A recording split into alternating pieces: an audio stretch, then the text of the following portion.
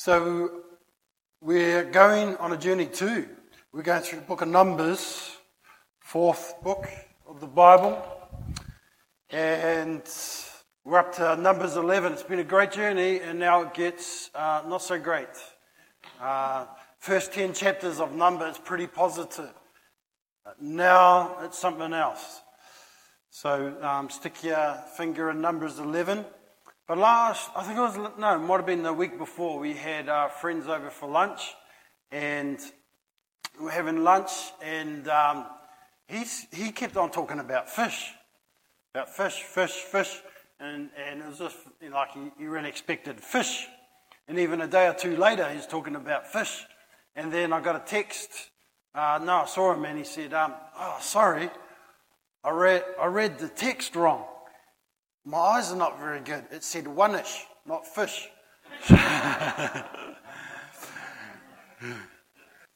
My eyesight's not very good either. I have trouble with things up close, and I have trouble with things a long way away, seeing properly. In Numbers 11 here, they actually had three troubles. They had trouble in the way they saw the past, they had trouble in the way they saw the present, and they had trouble in the way they saw the future. Trouble about seeing the past, seeing the present, and seeing the future. Let's read Numbers 11. Let's pray first. Lord, as we open up your word, ask that you would speak to us. Know your word is living, and that you would speak to us today. This is our prayer. Your living word. Amen. Numbers 11, 1-17. Now the people complained about their hardships in the hearing of the Lord. And when he heard them, his anger was aroused. Then fire from the Lord burned among them and consumed some of the outskirts of the camp. When the people cried out to Moses, he prayed to the Lord, and the fire died down. So that place was called Taberah, because fire from the Lord had burned among them. The rabble with them began to crave other food, and again the Israelites started wailing and said, "If only we had meat to eat. We remember the fish we ate in Egypt at no cost. Also the cucumbers, the melons, the leeks, the onions and garlic. But now we have lost our appetite. We never see anything but this manna." The manna was like coriander seed, and it looked like resin. The people went around gathering it and then ground it in a hand mill or crushed it in a mortar. They cooked it in a pot or made it into loaves, and it tasted like something made with olive oil. When the Jews settled on the camp at night, the manna also came down. Moses heard the people of every family wailing at the entrance to their tents. The Lord became exceedingly angry, and Moses was troubled. He asked the Lord, "Why have you brought this trouble on your servant? What have I done to displease you, that you put the burden of all these people on me? Did I conceive all these people? Did I give them birth? Why do you tell me to carry them in my arms as a nurse carries an infant to the land you promised on oath to our ancestors? Where can I get meat for all these people? They keep wailing to me, 'Give us meat to eat.' I cannot carry all these people by myself. The burden is too heavy for me. If this is how you're going to treat me, please go ahead and kill me. If I've found favor in your eyes, and do not let me face my own ruin." The Lord said to Moses, "Bring me 70 of Israel's elders who are known to you as leaders and officials among the people. Have them come to the tent of meeting, that they may stand there with you. I'll come down and speak with you there, and I'll take some of the power of the Spirit that is on you and put it on them. They will share the burden of the people with you, so that you will not have to carry it alone." Now, a wind went out from the Lord and drove quail in from the sea. It scattered them up to 2 cubits deep all around the camp, as far as a day's walk in any direction. Then verse 32, all that day and night and all the next day the people went out and gathered quail. No one gathered less than 10 homers. Then they spread them out all around the camp. But while the meat was still between their teeth, and before it could be consumed, the anger of the Lord burned against the people, and he struck them with a severe plague. Therefore the place was named Kibroth Hattaavah, because there they buried the people who had craved other foods. From Kibroth Hattaavah the people travelled to Hazeroth and stayed there. So they had trouble seeing, the people had trouble seeing the past, seeing the present, seeing the future. They had trouble seeing the past properly. In general, they saw the past with rose-tinted spectacles. Verse 4, we remember the fish, the melons, the leeks, the cucumbers, the garlic. They remember the great variety of food. True. To an extent, it was true. We lived in Sub-Sahel, just below the Sahel in Africa, 7 years. And the veggies was really seasonal. There was a time where you just could not get vegetables for a few months. So true, back in Egypt, they're probably eating way more variety of food. But as they viewed the past, they conveniently forgot the other things. You know, they forgot their chains. Because in Egypt, they were slaves. That's what they were. They forgot about the whips, the cruelty, the oppression. They forgot that they were killing their babies back in Egypt. And it's unlikely that they had meat on a regular basis. And also, as a slave, they did not have the luxury of complaining. You don't do that as a slave. All slaves do is groan. That's all you can do as a slave, groan and moan. Heard a story of an immigrant from Russia coming to Israel during the oppressive Soviet era. And a reporter interviewed him at Tel Aviv airport. And so had a number of questions asked this Russian immigrant to Israel. So first question, how was life in Russia? The immigrant replied, I do not complain. How was the housing situation in Russia? I do not complain. What about the working conditions you experienced in Russia? Again, he replied, I do not complain. They're probably exasperated and demanded, if you don't complain about your life in Russia, why have you come to Israel? And the Russian immigrant retorted, because in Israel, I can complain. And if you're a slave, you're still a slave. You can't even complain as a slave. Even if you're munching on a nice piece of cucumber or garlic. If you're a slave, you're a slave. And that, by the way, is still a temptation to think back to your pre-Christ days and think of those little nibbles of pleasure you used to have back then. But do not forget, back then you were a slave. Controlled by sinful nature, a slave of craving, still under the control of the devil. And it was interesting where that discontent started, verse 4. It started from the fringe, from the rabble, verse 4.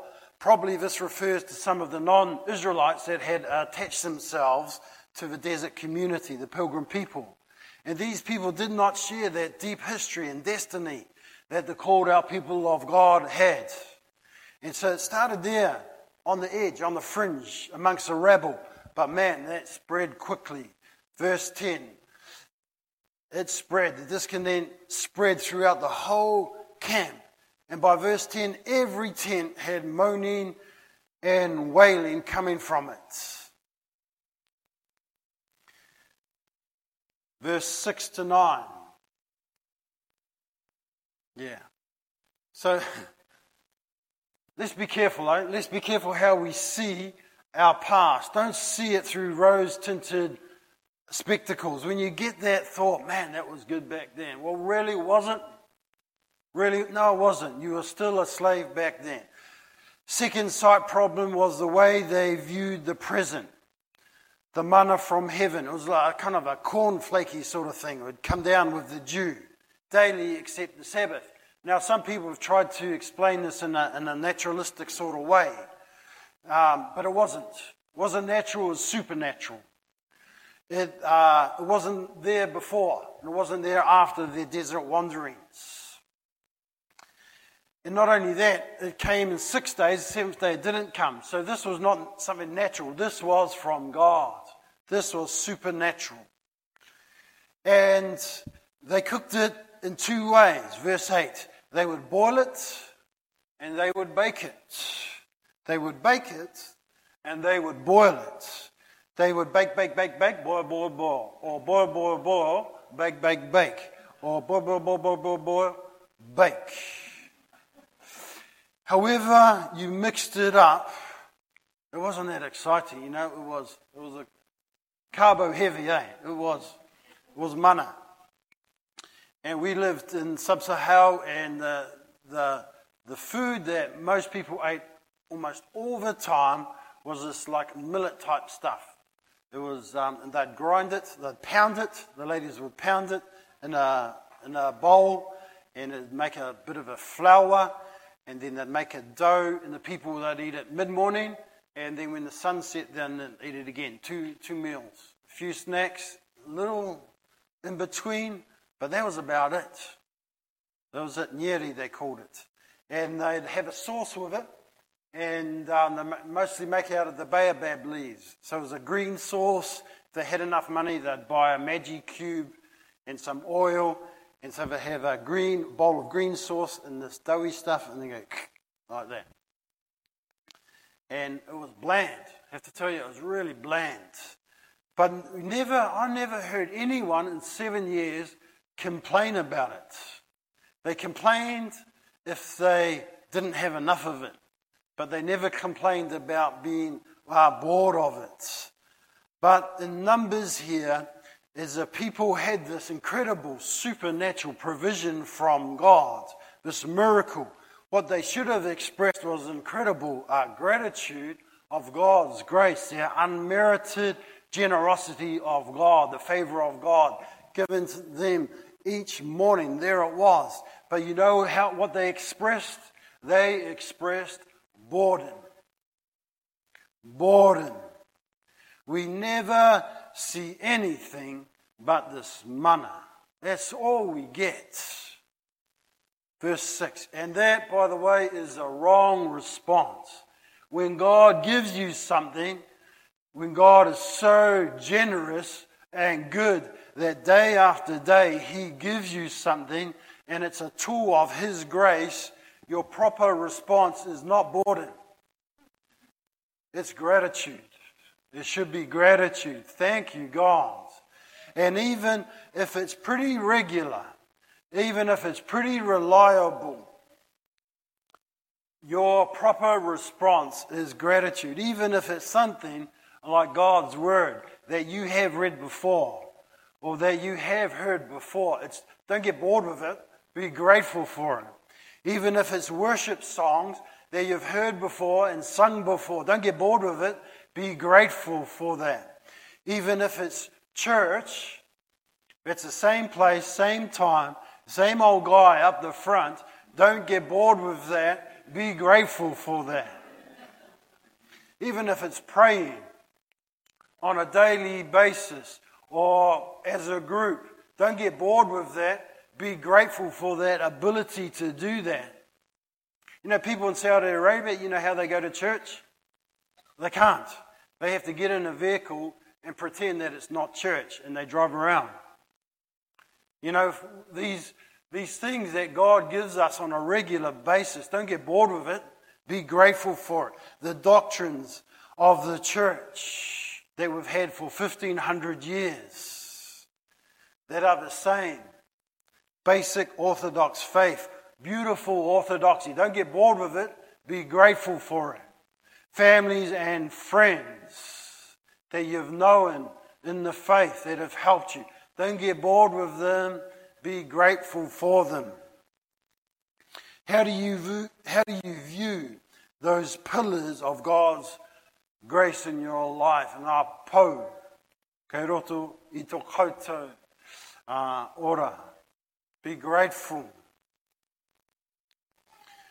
God's unmerited generosity to you. Receive them as a blessing. And if you see them as boring, repent of that. That's not helpful. That's not good. That is a bad result to that. We'll talk about that. Do you crave those momentary delights over the river back in Egypt? Or you're grateful, thankful for God's regular, reliable, predictable distribution of His grace in your life. Verse 1, right from the start, the people were complaining. Ka taki, amu te iwi, ka kōrero kino, bad talk, ki ngā tāringa o Ihoa, in front of the Lord's ears. The wrong way, the desert. The other way, the desert pilgrims saw their present location and vocation, that it was bitter. Bitter. It was bitter. It was a hard place. It was a hard task. There was heat, sand, cold, food challenges. There were antagonistic neighbors, bugs, snakes, waiting, walking. And they saw that as bitter hardships. Verse 1. Hardships. That's how they saw it, but they should have not seen it as hardships. As hardship, they should have seen it as an apprenticeship. An apprenticeship. You know, when you're doing an internship or an apprenticeship, you don't expect it to be flash. You know, the benefits come later. On an apprenticeship, you dig holes, you tidy up the tools, you sweep up, you pack up, you learn some discipline, humility. Of a relative a few years ago, and he started an apprenticeship, and then he was a surfer, and then he didn't like having to get up at the same time each morning and do that stuff. And so basically he threw it in, and he did other stuff and made surfboards and did it. And life is not going well for him at the moment. And I think he made a mistake. I think he should have done the apprenticeship. Don't see it as a hardship, see it as an apprenticeship. The desert called out people of God, learning things that would have huge benefits in the future, like discipline, learning things to do in a regular, consistent way, even if it's hard, even if it's repetitive. Learning discipline, one of those tools of grace that God wanted to bless His people with. I have a friend, he used to be in Wellington, he's in Auckland now, his name is Kimiora. He was patched up member of the mongrel mob at the age of 16 and came to faith soon after that. And then in his early 20s, through Te Ora Hau Youth for Christ, they were doing short-term mission trips. And he was part of that, and he went to the Philippines. And I was helping him in his youth club, and he came back and I said, tell me about it. What was the best thing? And he thought for a while, and he said, you know what? For the first time in my life, I saved money. He'd never been able to save money in his life before. And he didn't think he could. And one of the things that the Lord brought into his life was discipline. And he learned how to save. And he believed that actually he could save, that he could have discipline in his life. And that is a blessing when God puts that into your life.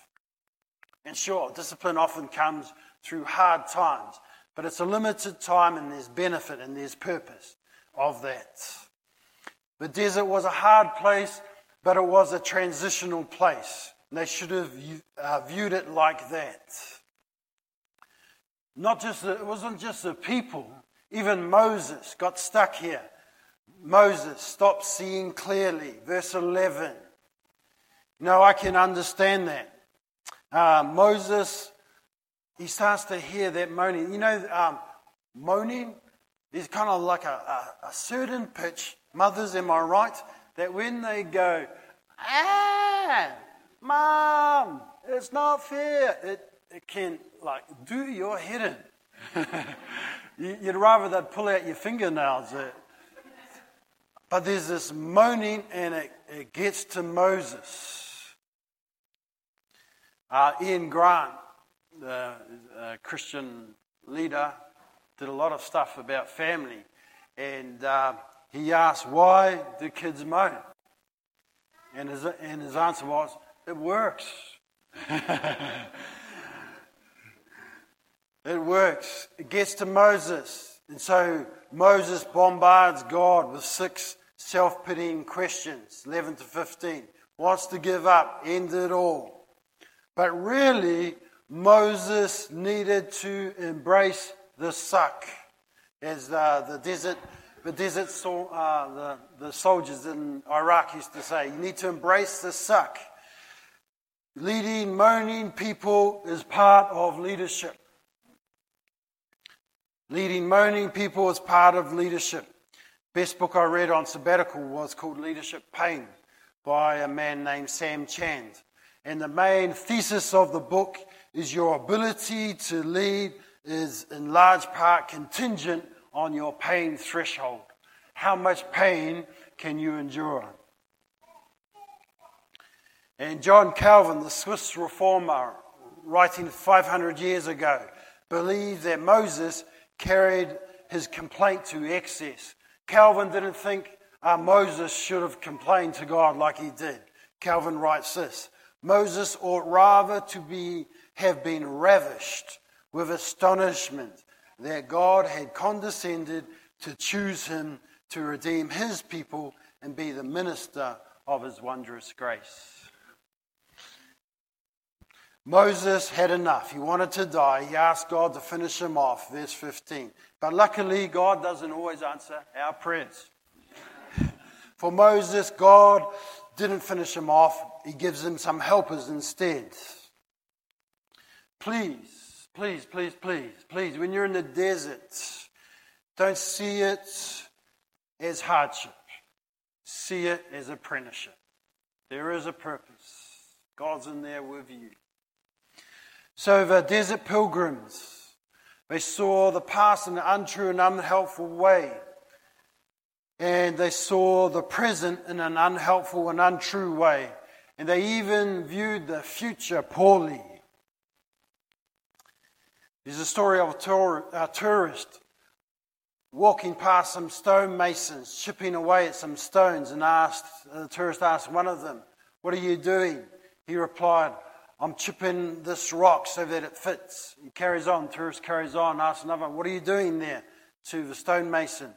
He says, I'm helping build a beautiful cathedral. They're both doing the same thing. See, but one had a view, could see a perception of the future that was different. They were doing the same thing, but the view of the future was different. In reality, the big problem at this point of the desert pilgrims is they could not get past their view of the present. They couldn't get past this to see that, see where they're going, where they're headed. They were so obsessed with the present, they couldn't look beyond that. They should have said to themselves, this is a hard place, but it's a transitional place. The desert was a corridor to the promised land, that land of milk and honey. That's where they were heading, that promised land, that good land. The Apostle Paul says in comparison, 2 Corinthians 4, verses 17 and 18. These little troubles that we're experiencing are getting us ready for an eternal glory. So we fix our eyes not on what is seen, but what is unseen. These small and momentary troubles are getting us ready for eternal glory. So we fix our eyes not on what is seen, but on what is unseen. I think in our day and age, we have a tendency to fix our eyes not on the unseen, but on the seen. That's what we do. We fixate on the seen, on the present. And we need to keep saying to ourselves, yeah, this is a nice place, but it's a transitional place. It's a corridor.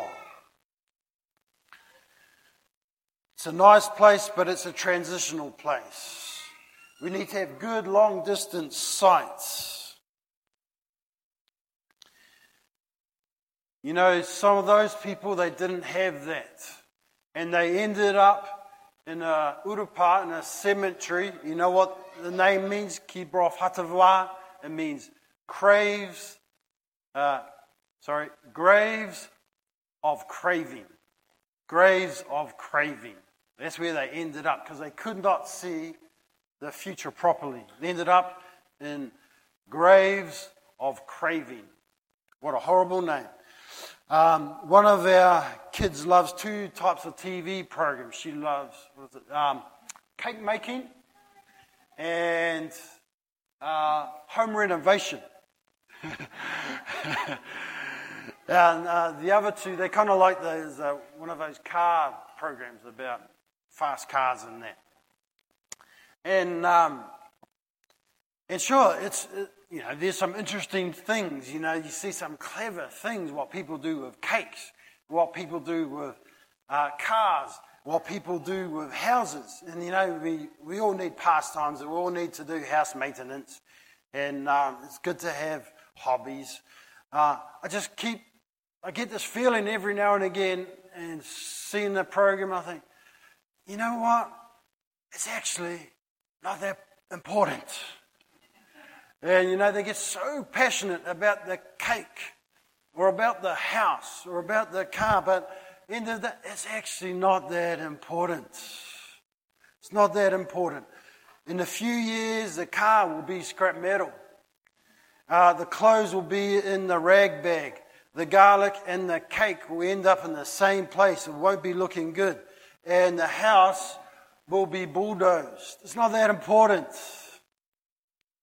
Prophet Haggai, 1,000 years after Moses, rebukes the exiles that are coming back from Persia.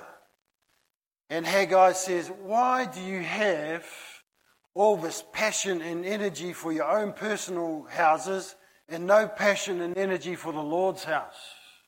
What's up with that? Matthew 6, Jesus says, becoming absorbed with daily living, with the food and the clothes or whatever. That's what pagans do. That's how Jesus defines paganism. Being absorbed with daily needs equals paganism. But actually, the desert is a corridor to the promised land. So eat your manna, you can bake it, you can boil it, you can do whatever you want with it. You can make it into a cake, decorate it, but actually it doesn't really matter. Keep your view on the promised land. At the time of Jesus, 1,500 years after Moses, after providing thousands of men and women and children with free bread, John 6, Jesus says, verse 43, John chapter 6, 43. Stop grumbling. Echoes of the desert time. Stop grumbling. 48, he says, I am the bread of life. I am the bread of life. Kua hau te taro o te ora. Verse 51. I am the living bread that came down from heaven. I'm the living bread that came down from heaven. I'm the manna from heaven. If anyone eats of this bread, he will live forever. I'm the living bread that came down from heaven. If anyone eats of this bread, he will live forever. Will you eat of the manna of Jesus? Or will you get bored with it? Will you keep eating it? And we have a choice. We have a choice. Don't get bored with God's daily provision for you. Be grateful for it. Keep taking it.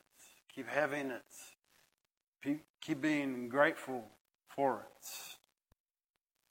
Okay.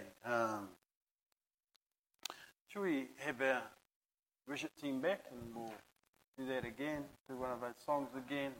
And as they come, I'll pray.